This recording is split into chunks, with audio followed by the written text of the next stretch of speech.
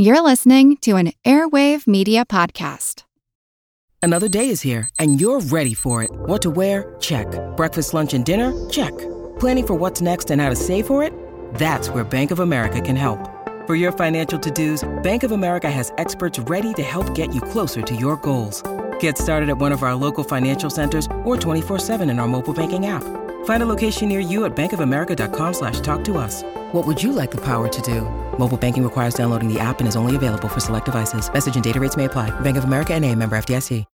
When you need mealtime inspiration, it's worth shopping Kroger, where you'll find over 30,000 mouth-watering choices that excite your inner foodie. And no matter what tasty choice you make, you'll enjoy our everyday low prices, plus extra ways to save, like digital coupons worth over $600 each week. You can also save up to $1 off per gallon at the pump with fuel points. More savings and more inspiring flavors make shopping Kroger worth it every time. Kroger, fresh for everyone. Fuel restrictions apply.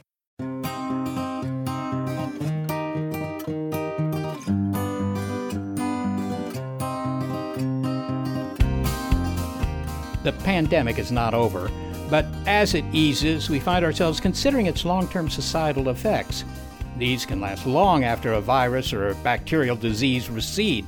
Historically, infectious disease has had massive consequences for society. The episodes of plague that struck the Roman Empire have been blamed for causing its collapse. Other epidemics, such as polio, for example, did not leave much of a mark despite being thoroughly terrifying.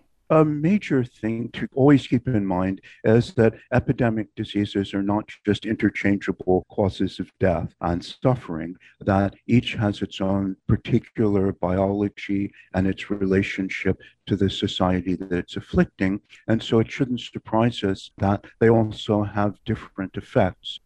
Bacterial and viral threats, from the 14th century plague to smallpox and AIDS, unpredictable and largely unstoppable, have reshaped society. We'll hear how and where COVID-19 might fit in. I'm Seth Shostak. I'm Molly Bentley, and this is Big Picture Science, produced at the SETI Institute. In this episode, we take a look at epidemics of the past as we consider our path forward. This is After the Plague.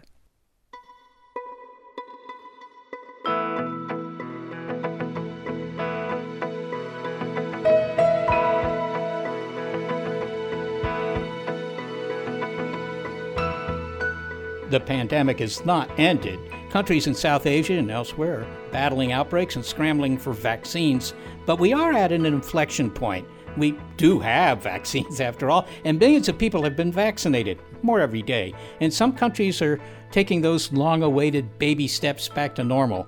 It feels like the right time for a big-picture reflection. Around this time last year, I emailed Frank Snowden at Yale University with a request for an interview that I knew we'd want eventually. The pandemic had just started, and I was reading his new book about how epidemics change society. The timing of its publication, just a few months before, was eerie. The name of the book is Epidemics and Society, From the Black Death to the Present. And Dr. Snowden's vivid description of how disease has had the power to reshape society on so many levels, from politics to art, suggested that if our pandemic continued, well, it would do the same. Dr. Snowden emailed me back right away, agreeing to the interview, but he said there was no rush to do it because, he wrote, COVID is not going away in the foreseeable future.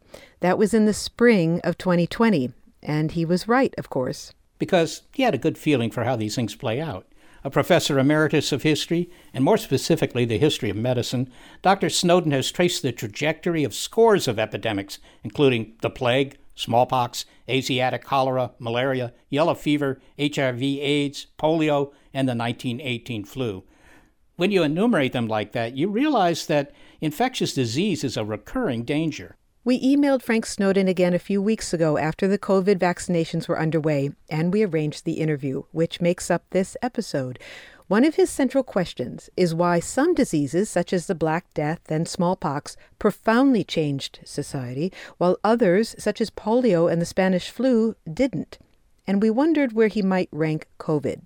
I think that COVID is likely to be in the category that's going to affect society profoundly. First, because it already has. The world has reached another grim milestone in the history of the coronavirus pandemic. According to figures from Johns Hopkins University, COVID-19 deaths have passed the 3 million mark. And we've seen extraordinary the impact that it's had on the economy. A new survey by the Pew Research Center found 43% of U.S. adults say they or someone in their household has lost a job or taken a cut in pay due to COVID-19. And on social inequalities and bringing forth disparities and making them obvious to everyone within our society. We have with COVID-19 things that we've seen with other diseases, a clear-cut racial and ethnic disparity where African Americans, Latinx, American Indians, Alaskan Natives, and Pacific Islanders suffer disproportionately. So it's hard to believe that a disease will suddenly, particularly when it's had those impacts, that it won't leave a lasting effect. Of course, it's too soon to know for certain the long-term legacy of the pandemic, but we can at least consider how COVID might leave its mark on individuals and on nations as we look at the connections between epidemics and societal change in the past. To begin, one of the things that Dr. Snowden says determines whether disease leaves a profound mark or not is whether the outbreak was long-lasting, extending over months or years, as was the case with the 3 major epidemics of the plague in Europe or cholera in Asia. An infectious disease that passes through society quickly, as Spanish flu did in 1918, when public attention was on the Great War, does not leave an indelible mark. He explains the other factors. It also relates to the ideas that people have in their minds about the disease and what causes it. And that can partly be a factor of whether it's familiar. And the Spanish influenza, people thought, oh, it's just flu. This is something we all know about. And so it didn't seem terrifying in the way that a sudden surprise, like bubonic plague when it first appeared, or Asiatic cholera when it first appeared, that was completely beyond human experience. And it seemed also that in both of those instances, there was the sense that perhaps this had to do with some sort of nefarious activity within the society. Let me pick up on the idea you said about plague, bubonic plague being terrifying. And part of the terror was society didn't know where it came from. It sort of just appeared because this was before germ theory. Can you give us a sense, though, of what plague did when it arrived, how it arrived, in the different ways in which it was terrifying, one of them certainly being how it killed people? Yes, the plague seemed custom-made for spreading panic and terror. True also of Asiatic cholera. First is that, as you were saying, the symptoms are particularly gruesome. It drives people essentially insane and demented. And if you read Daniel Defoe, he talks about people, such was the agony they were in, hurling themselves into the Thames. I heard of one infected creature who, running out of his bed in his shirt in the anguish and agony of his swellings, of which he had 3 upon him, got his shoes on and went to put on his coat. But the nurse resisting and snatching the coat from him, he threw her down, ran over her, ran downstairs and into the street, directly to the Thames in his shirt, and plunged into the Thames. And it struck people suddenly so that this could be a public spectacle. This is true also of Asiatic cholera. The sudden onset and then the symptoms of the disease are dehumanizing, disfiguring, people being transformed so that they don't look as they used to, and they also are undergoing excruciating pain.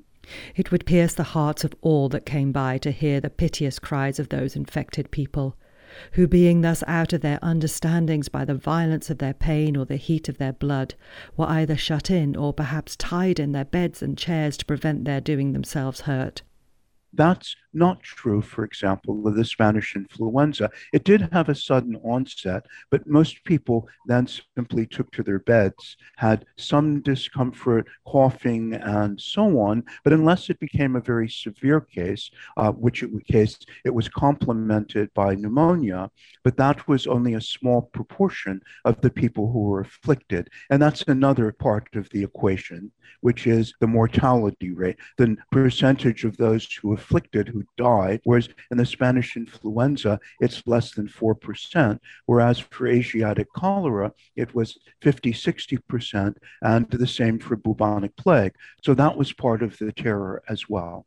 Now, you said that people didn't know where it came from, plague. Did they understand that it was linked to rats if they didn't understand that it was linked to the fleas or the bacterium and the fleas on rats? Right. Well, they actually had a different view of what was causing it, which related to miasmatic theory, and that is it's a poisoning of the atmosphere. And so it's for this reason that the plague costumes, I guess the ancestors of our PPE, had a long beak, and people put herbs that gave off an aromatic smell to poison the air around them, or they set off cannon thinking the sulfur would purify the atmosphere. And the idea also of the PPE of the era, which was a waxed costume that physicians and healthcare people wore, is that they thought there was some atoms in the air that clung. If you imagine, we think of going into a smoky bar and the cigarette smoke would cling to your sweater, let us say, or other garments. And they thought it was rather akin to that. So if you had a wax garment, the poisonous atoms wouldn't be able to cling to the vestment. And that actually turns out to be partially true, not in that way, but fleas don't cling so very well to a waxed garment. And empirically, it had some good effect, although the mechanism was entirely different. And the mechanism wasn't worked out until the early 20th century, that the nexus of rats and fleas was finally understood. And all through those centuries, from the 14th century until the 20th century, it was a disease that was very mysterious to everyone, including the scientific community. Which heightens the terror of the disease, as you said. You mentioned Daniel Defoe, of course, the author of Robinson Crusoe, but you're referring to his book, A Journal of a Plague Year, in which, while writing in the 18th century, he described the Great Plague of London in the 17th century. And you said that his descriptions revealed that this disease, plague, broke the bonds of humanity. And how did it do that? And as we reflect on the mark that epidemics leave, did those bonds heal again? Right. The first question is part of the question is easier to answer than the second, because we have contemporary writers writing about the breaking of the bonds, and that manifested itself if you read Boccaccio's Beginning of the Decameron. You see his terrible description of Florence during a plague in the 14th century. And there are other writers, of course, and Defoe in the 1600s. Then the breaking of the bonds is that people were so terrified that they were unwilling to stay to tend to their relatives. And so both Boccaccio and Defoe write of the fact that spouses deserted one another, parents deserted their children, that everyone with resources would fly to escape a community and flee to the countryside or some other place of safety. This scourge had implanted so great a terror in the hearts of men and women that brothers abandoned brothers, uncles their nephews, sisters their brothers, and in many cases wives deserted their husbands. But even worse, and almost incredible, was the fact that fathers and mothers refused to nurse and assist their own children, as though they did not belong to them. And these writings are much more eloquent about what happened to tear people asunder, and they don't write about what happened afterwards and what happened when the cities resumed life, as we would say today, went back to normal. And if people were able to restore, it seems to me that kind of rupture is probably difficult to heal because of its searing psychological impact. The relationship with your spouse who's just left you to die alone is probably not likely to be ever the same again. And that would have been driven by fear, just sheer terror of catching the plague. You know, Frank, as you describe this, I'm reflecting on what COVID did to families, where families were isolated, but not by choice. You know, where the loved ones would go into the hospital to die, but the family wanted to be with them and they were not allowed to be with them. So there was a kind of an abandonment, but it was not one that anyone wanted. Yes, that's a different matter, I believe, from someone leaving you and saying, this is not my problem. Bye. That's a sort of different and has a different psychological impact. But of course, you're right. It seems as though one of the lasting legacies is of many of these pandemics is mental illness. And we can see that in COVID through the astonishing rise in suicides, in addiction rates, in domestic violence rates, in anxiety, the consumption of medications to treat people for depression.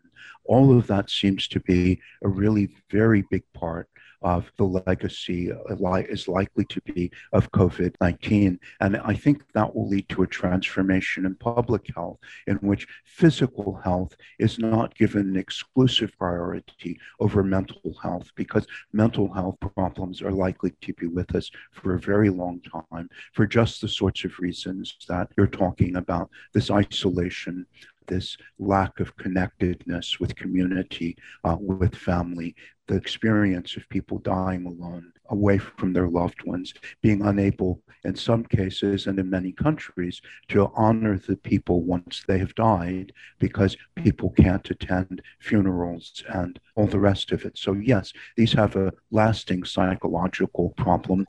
And so I suspect that if Defoe and Boccaccio had written about their communities afterwards, I think they would have painted a very somber picture of how long it took to come back together and all of the psychological problems that were associated with that. And I think to get at that, we can do so by other writers like Shakespeare or by painters like Bruegel, The Victory of Death. I think they're portraying, let's say, Shakespeare in Macbeth or in King Lear, because Shakespeare lived through plague in London. And I believe that those plays of his later years are descriptions of the psychological landscape that he saw around him, in which bonds had been broken down. That's what King Lear is all about. And I think that that is profound indication of probably it's not a million miles away from what people are experiencing today, this dark, depressed, lonely aftermath that the disease leaves in its wake. And it's interesting that you bring up art, because those descriptions of how art responded to epidemics that you describe in your book, I thought were just fascinating. And once you're aware of the profound effects that disease has on society, then you see the references to it everywhere in the art of the time. You mentioned Shakespeare, and of course, plague. The word plague, references to plague, a plague on both your houses, finds its way all through Shakespeare's work.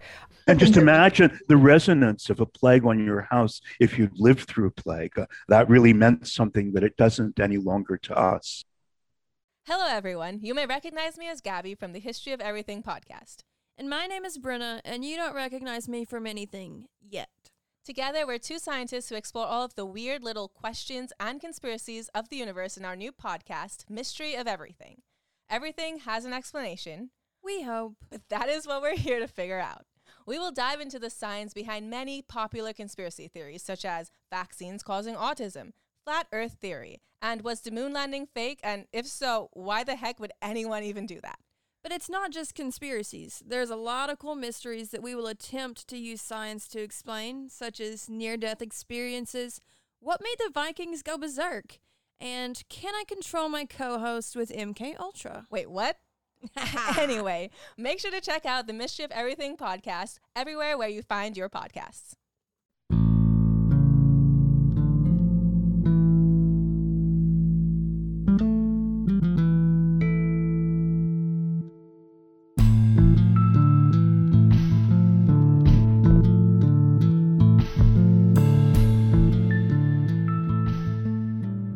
Well, imagine, Seth, if you didn't know how plague was spread and you wondered if it could be caused by someone casting a spell in the form of a curse or something.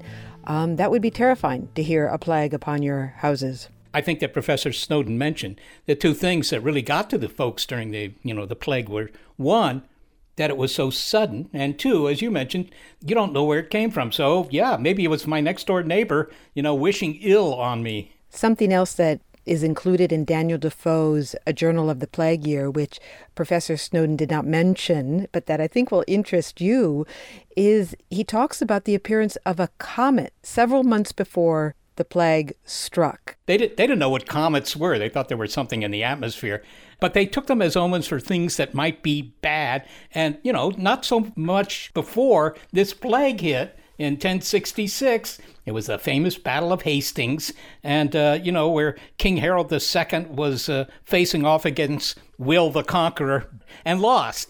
And a comet, in fact, it was Halley's Comet, appeared in the sky, and people thought something awful is going to happen here. And indeed, it was awful if you were King Harold. Coming up, do you know the Italian word upon which the term quarantine is based, and how those first quarantines came about? Also, we'll hear how HIV/AIDS, a plague that continues today, first made its mark on art. A look at the legacies of epidemics. This episode is After the Plague on Big Picture Science.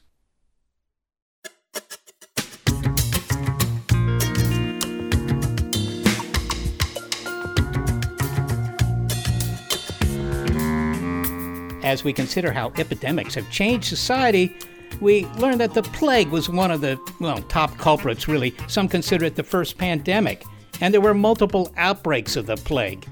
These are all in the last 2 millennia, and after all, cities had grown to the size where, a disease could become a pandemic. There were lots of people living next to one another with very little sanitation. The 14th century bubonic plague, which lasted 4 years, it's also known as the Black Death, wiped out roughly a third to maybe a half of Europe's population. We don't know the exact fraction. It was truly terrifying because it arrived suddenly and without apparent reason. And on that point, Seth, one of the things that fascinated me reading Frank Snowden's book about how epidemics have changed society is his description of the rise of plague saints and plague saint cults. Are you familiar with them? Have you ever heard of a plague saint cult? Well, no, I don't think I could even pronounce a plague saint cult. What was it? Here's an example. Have you seen the images of Saint Sebastian in Renaissance and Baroque art? He's often depicted wearing a loincloth and his body is pierced with arrows. Yeah, I've seen this guy. The arrows are really distinctive. Well, he became a plague saint. Devotion to him was a response to the plague and a means that people felt they had for protecting themselves from the disease. Yeah, that may seem a bit outdated, but, people will latch on to any explanation for what's going on. And in modern times, they'll even reject science as they find some other reason for whatever's afflicting them. Well, in this part of the interview, historian Frank Snowden describes how those plague cults arose in medieval times.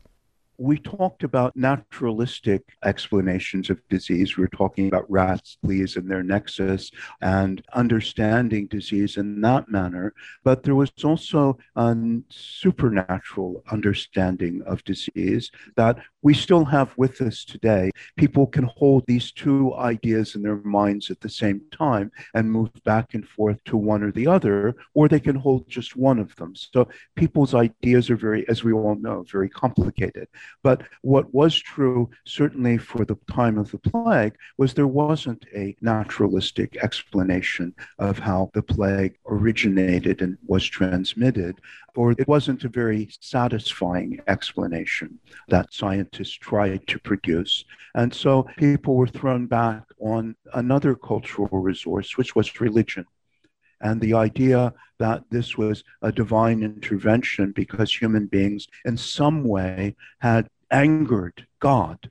And so you see processions of flagellants whipping themselves to rites of repentance in the time of the plague. And you also see this rise of devotion to plague saints.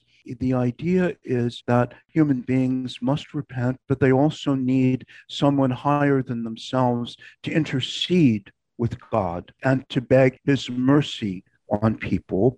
And Saint Sebastian is so telling because he's a Christ-like figure. He's invariably portrayed as a young, very handsome man, sometimes with his arms stretched out as if they were on the cross. And the symbol for plague in many people's minds, and this goes all the way back to Homer and the beginning of the Iliad, where you see Apollo shooting his arrows. So shafts of anger symbolize divine anger. And Saint Sebastian is seen as the saint who, because he was put to death by arrows, this is now seen as his offering himself as a human shield to absorb God's wrath, that is his arrows, in himself, and therefore to protect humanity from the plague. And so there's a great cult of this saint during plague years. He appears in the art, he appears in the names of churches, and it's not so far from our own times. In a very sinister way, Jerry Falwell had this idea that HIV/AIDS was a divine punishment for a society that tolerated homosexual people in its midst. A horrible distortion of this, but nonetheless, it shows that this divine intervention can also be a kind of demonic intervention. As you reflect on, and I realize that this is a science program, but I think reflecting on the way that a disease is transforming society is reflected in art is also one way in which diseases leave their mark. And another plague that transformed society, of course, is the HIV/AIDS epidemic, and it is still going on. And I'm thinking about the art of Keith Haring and David Wojnarowicz in the time in the 80s and in the 90s. And that art is still quite powerful at capturing what it was like to die alone, to be stigmatized, to be an outcast in society, and to feel like the medical establishment had just forgotten you. Absolutely. How can they ignore the political aspect of AIDS? And what I said to this guy in the Times is the fact that I may be dying of AIDS in 1989, is that not political? Is the fact that I don't have health insurance and I don't have access to adequate health care, is that not political? And there was an outpouring of artistic work in various mediums, and Rent was very powerful. Will I lose my dignity? Will someone care? Will I wake tomorrow from this nightmare?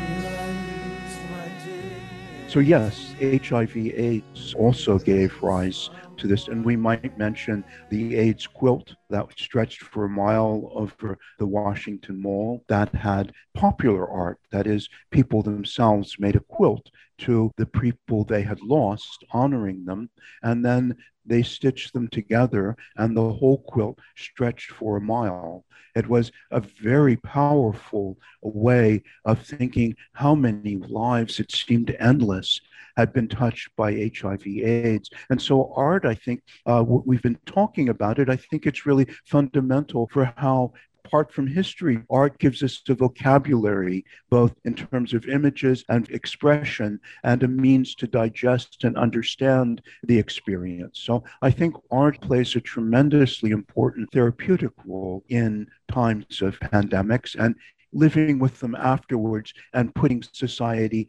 back together again. And I wouldn't be surprised if COVID has a very major impact at some stage on one or more art movements that emerge. Perhaps it will take the form we memorialize World War I. The people at the same time who were heroes of the Spanish influenza in World War I haven't been memorialized. Perhaps that will be something that will happen, filling up that great oversight with regard to COVID-19. Let's talk about some other ways in which epidemics changed society. So in some cases, the way that society responded to epidemics was to become smarter in their preparedness for the next epidemic. And you write that plague, for example, was profoundly transformative this way. For one, the approach to public health, maybe even public health was invented, was born, the idea of public health was born out of plague. Yes, I would agree entirely. Public health is a legacy of the plague years. And what happened was that communities devised ways of protecting themselves. And the idea of contagion was born, and people thought that there was something not just in the atmosphere, but somehow it was given from one person to another. And the way to prevent that was what we call social distancing, PPE. They had different names for these. And quarantine was one of those measures because quarantine meant that people you suspect of bringing the disease to your community can be kept at bay for either isolated in buildings or in special institutions. And it was based originally in the Renaissance when it first came into practice. It comes from the word quaranta, which means 40. And if you go back to the Bible, the Israelites wandered for 40 years in the wilderness. Christ was tempted for 40 days. It rained for 40 days and 40 nights before the ark was launched. So there's such a resonance to the number 40. So they thought if they kept people away at bay, as it were, for 40 days, that would mean that after that period, whatever was dangerous about them would somehow have been dispersed and the people would be safe. And it turns out that this is well beyond what we know now as the incubation period for bubonic plague and most other diseases.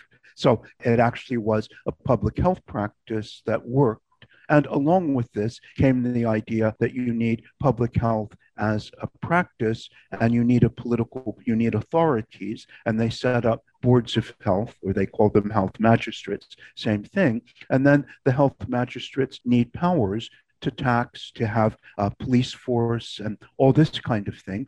And so suddenly you have the creation of more centralized power. So I don't wish to say that plague caused the early modern state to rise. I don't want to say that. I just say that it was part of the process. It contributed to the conception of what an early modern state might do for people. It's interesting that you use the phrase kept the disease at bay, because one of the reasons quarantine was used was to prevent the return of plague by sea from the sailing ships. So literally, ships would be kept in the bay for 40 days because that was a big vector in bringing disease into cities. It absolutely was. If you trace how plague came across the Mediterranean, it did so along the trade routes because the ships were transporting rats and the rats had their fleas. And so once the boat reached harbor, then the rats disembarked and took the fleas with them, and the fleas were carrying the microbes that caused the infection. They didn't know that at the time, but by keeping the ship away for 40 days, you could be sure that people who disembarked were harmless. And it turned out to be that was the case. So this was an effective practice. And you can see if you're keeping ships at bay in the harbor, you do need a centralized authority, and you actually need a navy in order to be able to do that effectively, because not all ships want to be kept at bay for 40 days while you turn over their goods in the sun and you imprison them for that period of time. Well, we've been talking about plague, but one of the other big movers of history was smallpox. And smallpox gave rise to vaccinations. And can you just remind us, it also did something else that is quite profound, and we'll come to that in a moment. But can you remind us how it gave rise to vaccinations? It's interesting that the discovery was made by Edward Jenner. There were competitors. He wasn't this single person who had a flash of genius. Other people as well were coming towards the idea, but he had a country medical practice, which was very important in his observation, which was that milkmaids, and you could see who had smallpox, seemed to have fair complexions and not, therefore, to have been exposed to the disease. And what it turns out is that cowpox, which is not smallpox, but from the same family of diseases, cowpox gives you a crossover immunity to smallpox. And to be clear, cowpox affects cows. It is actually cowpox. Exactly. But it can be transmitted to people, and people who have contracted cowpox, like the dairy maids, they preserve their complexions because they don't get smallpox as a disease. So he made this observation, and what if instead of inoculating people with smallpox, which was very dangerous, and some people contracted terrible cases and died, instead to vaccinate them. That's because of the cow, it comes from the vacus, which is cow. And so to take the cowpox and to vaccinate, that's the new term for what they did, with the cowpox. And modern ethical standards wouldn't allow this to happen, but his first subject was an 8-year-old boy, and he vaccinated him with cowpox, waited for a sufficient amount of time for what he thought the boy would have developed immunity, and then he did what was called a challenge vaccination with the real thing, that is, with smallpox itself, and happily the 8-year-old boy was immune. Do we know that 8-year-old boy's name? I mean, we remember Edward Jenner. I hope there's a statue to that young child somewhere who was an unwilling volunteer in a profound medical experiment. His name is known. I've forgotten it at the moment, I'm sorry to say, but there are in fact statues and paintings and posters showing the two of them. And he was the son of Jenner's gardener, as it happens.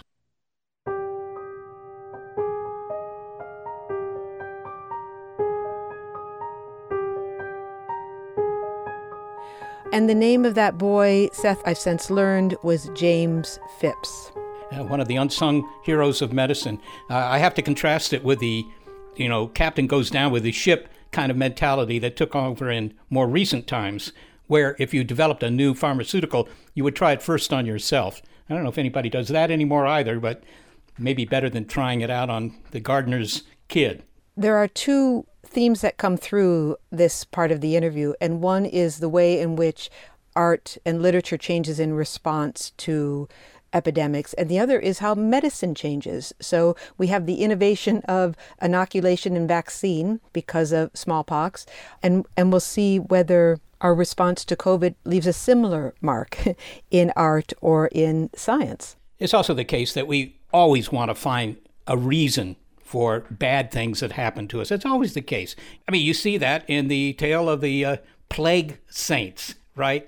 I mean, that wasn't quite the same as pointing to St. Sebastian and saying, that's the guy responsible. But it was to figure out that if you weren't paying attention to that saint, then maybe you deserved to get the plague. Whereas if you did, if you did honor that saint, maybe you would survive the plague. We just don't want to accept that some things might be completely external to our behavior. They just may arise, they may just be caused by things we have no control over, and we just don't like that idea.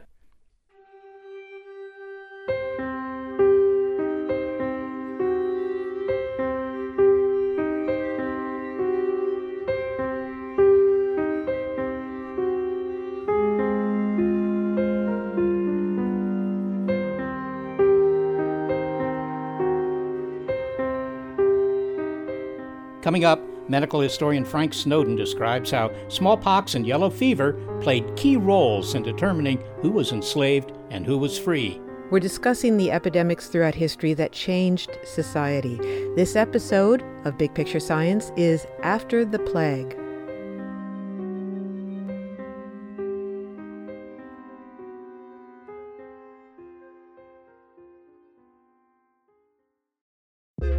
A lot happens every day.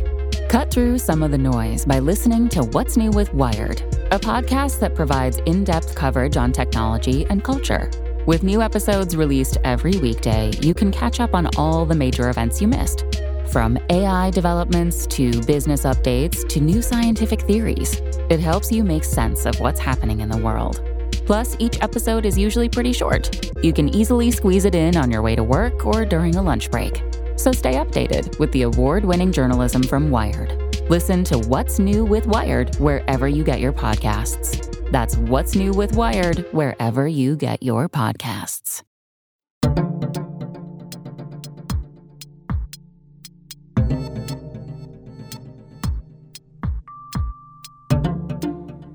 We've learned that pandemics shape culture, religion, and public health, and that they can leave a mark on mental health long after the virus or the bacteria have gone away. But disease can also shape the balance of power. Immunity to disease has played a role in depriving humans of liberty, or in some cases, actually fostering it. We heard that smallpox motivated experiments in inoculation, which led to the development of vaccination. Along with antibiotics and the construction of sewer systems, vaccination has arguably been one of the great successes in improving public health. But smallpox has also played a sinister role in history. Frank Snowden discusses how the tiny variola virus, the virus that gives rise to smallpox, had the power to tighten the European grip on North America by decimating indigenous populations, including on the Caribbean island of Hispaniola.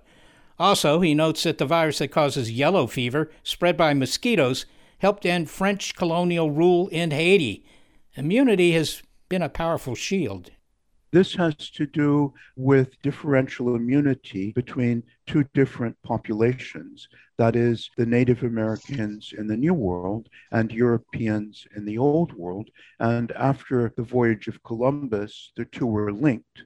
And that opened up what's called the Columbian Exchange after Christopher Columbus, which meant that microbes exploited this new highway to travel back with the Europeans to Europe or from the Europeans to the New World. And Europeans who had smallpox, who brought it with them, so many were actually immune, so not many died of the disease if there was an outbreak of smallpox, whereas Native Americans had zero herd immunity. It was a virgin soil because it didn't exist in the New World. Smallpox was non-existent. It was brought from Europe unintentionally. This wasn't a plan. The crews and passengers came to the New World and they brought the smallpox with them. And so there was this great differential immunity. The original intention, certainly of the Spaniards, was to subjugate the Native Americans to slavery. Hispaniola, that is what nowadays is Haiti, was going to be one of the places, but the Native Americans there, the Arawaks, died off from about 1 million to about 1,000 in just 20 years or so. And so it was necessary to bring people who had smallpox immunity, and they turned instead to Africa. So the idea, if I can summarize, is that the Europeans brought smallpox over and it killed the indigenous populations and thwarted their plans for enslaving those populations in North America. So it drove the Europeans to find other sources of labor, and they turned to Africa because the Africans shared an immunity to some of their diseases. Exactly. Yes, that's exactly what I wanted to say. But I also wanted to add one other point, though, that the Native Americans were dying off. This meant they couldn't be enslaved, but it meant that their land could be taken easily. And so this has played a bigger role than gunpowder in largely clearing the Americas and thereby promoting the European settlement. So disease played a major role in that process. Another infectious disease played a role in ending slavery. Frank, can you tell us how yellow fever helped aid the early 19th century slave rebellion in what is today Haiti? Yes, it's a very good example of how infectious diseases can really alter history and have a big picture impact. The point is that it wasn't yet Haiti, but soon to be Haiti was a French colony. And at the time of the French Revolution, the slaves on Haiti rose up in revolt under Toussaint Louverture and freed themselves. But Haiti was a tremendous, it's hard to believe today, at the time was France's richest colony. And Napoleon was horrified. He was also had racial attitudes, as many Europeans did, and it was sort of the world turned upside down that a black army had taken over the leading colony, the most important one, the richest one, and he wished to restore social order, racial hierarchies to Haiti, and he wished to reclaim this great source of wealth. So he sent to crush the slave rebellion one of the great armadas bearing something like 40,000 French soldiers to crush the revolt in Haiti. What he hadn't taken into account, however, was that Haiti and the Caribbean in general had long been known as the white man's grave during the summer months, because of yellow fever, to which they had no immunity.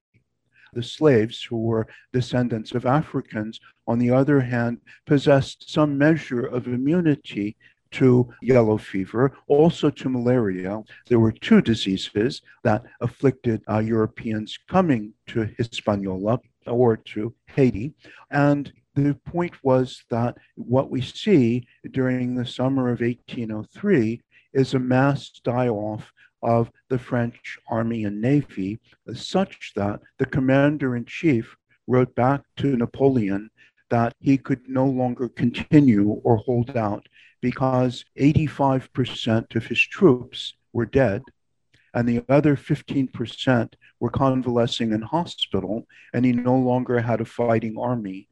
And so the end result was that the whole armada, the expedition, collapsed in utter ruins and failure. And so Haiti is the first example of decolonization. And they have in 1804 the proclamation of Haiti as the first free Black republic in world history, and the end of slavery on the island, which sent shockwaves through the United States. As you might imagine, this was the worst nightmare with slave rebellion, but it had one other major factor, which was the Louisiana Purchase, because Napoleon's plan had been to use Haiti as the base for projecting French power back into North America. When he lost Haiti, he realized that plan was impossible. And so he sold to Thomas Jefferson, Louisiana, retreating from North America. And so the United States doubles in its size as a result of this process and becomes the growing power in the Americas and then globally, as we now know. So this was a very important event, this outbreak of yellow fever and malaria in Haiti in 1803, 1804. And who could imagine that a virus inside of a mosquito could transform the world power structure that way? And what is also fascinating about this slave rebellion is it wasn't just happenstance that this yellow fever outbreak occurred. The slaves used it to their advantage. They were strategic, knowing that they had this immunity. Maybe they didn't know what immunity was, but they knew that they had this protection against yellow fever. And so they would leave the plantations and run off into the woods, into the jungle, knowing that then the French army would come in looking for them, would not be able to find them, and with time would become victims of this disease. So they used the mosquito and this virus, to their advantage. It was part of the strategy. Yes, Toussaint Louverture, the most famous leader of the slave rebellion, was Toussaint Louverture, who was also the commander of the insurgent army that practiced guerrilla warfare against the French. And the point was, though, in Haiti, he was very conscious of this, and he told his troops that they should not engage in large battles with the French. They should save their resources, and the French would die like flies, he said, of disease instead. He was very strategic. Well, finally, Frank, we've been talking about epidemics and treating COVID as an epidemic by providing this historical background. But if it's not eradicated, if it doesn't go away entirely, it becomes endemic, so that the infection is always with us at some base level. And if it does become endemic, how does that shape its lasting effects on society? I would say that if it becomes an endemic disease, that probably means that we're going to need to find ways to live with it so that it doesn't, again, devastate society. And that may take a variety of forms. It may mean developing vaccines every year for boosters the way we do with seasonal influenza. It could take that shape. It could also mean that we reconfigure our society so that we aren't as vulnerable to diseases like that, such as distancing work, new forms of work, hybrid forms of teaching, less crowded public transport. There may be accommodations that we make in modifying the way we live our lives. Those may be things that are part of adjusting to live with this disease, should that become the case. We don't know what the end result of this story is going to be, but there are lots of possible outcomes, and that's one of them. Well, Frank Snowden, thank you so much for this discussion and also for writing this book, Epidemics and Society, because I read it over the course of last year and it provided such important context to a scary situation that was unfolding. So thank you both for your writing and for this discussion. Thank you very much. Thank you for having me.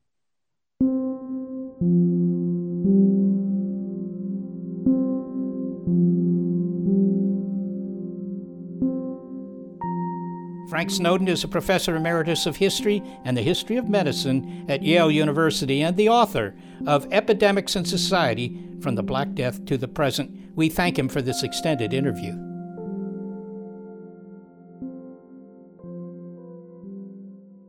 What is the big picture here? As Frank Snowden said, it is not too early to start thinking about the big picture of how epidemics change society and how COVID might change ours. What have we learned from history? Well, I think what you learn from history is that pandemics, which you view in retrospect as something that's an intermittent thing, something that lasts for a couple of years and then is gone away. But what we've seen in this show is that the consequences, there's a long tail, if you will, to pandemics. They can affect things going forward in ways that are profound and that, are everlasting. Right. And he said, Frank Snowden said that in some cases, disease has done more than gunpowder to change society. So these infectious diseases can be powerful movers of history.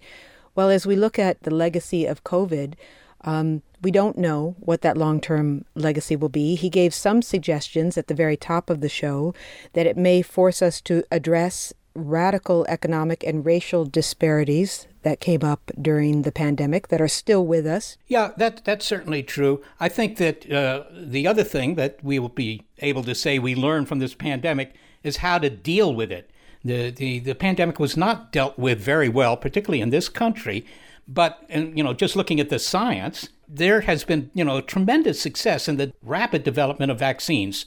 And that's really sort of tooling up for the next pandemic. We'll be able to do it even more quickly. I hope we'll also have the kind of social policies in place that, keep hundreds of thousands of people from dying.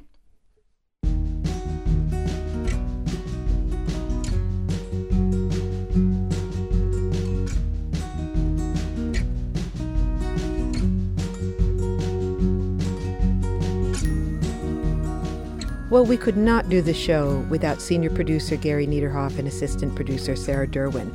I'm the executive producer of Big Picture Science, Molly Bentley. Thanks also to financial support from Rena Shulsky-David and Sammy David, and to the William K. Bowes Jr. Foundation and NASA. Big Picture Science is produced at the SETI Institute, a nonprofit education and research organization that, among other things, investigates life on a microscopic scale. I'm the Institute's senior astronomer, Seth Shostak. A big thanks to our listeners and to those who have joined Big Picture Science on Patreon. Special thanks to some of our Patreon supporters, Damon T. Ski from Denver, Don Mundis, and Alexander Larson from Trondheim, Norway. Want to hear your name in the credits or get access to exclusive bonus material? Or even just support this podcast? Well, it's easy to do at patreon.com/bigpicturescience.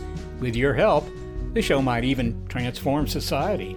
Original music was composed by Dewey DeLay. If you'd like to know more about the guests you've heard, well, you'll find links to them on our website, bigpicturescience.org, along with past episodes of the program. And if you haven't already, well, we hope that you will subscribe to the podcast and follow us on social media. This episode of Big Picture Science is called After the Plague.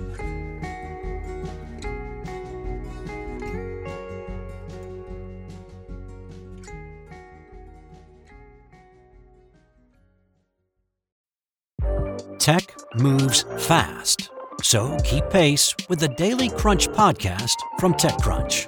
With new episodes every day, this podcast will give you a quick overview on everything you need and should know about startups, new tech, regulations, and more. Listen to TechCrunch Daily Crunch now, wherever you get your podcasts. That's TechCrunch Daily Crunch, wherever you get your podcasts. Get ready to geek out. The Wired Science Podcast explores all the latest and greatest in science. Everything from strange diseases and biological breakthroughs to interesting tech and mysteries in outer space.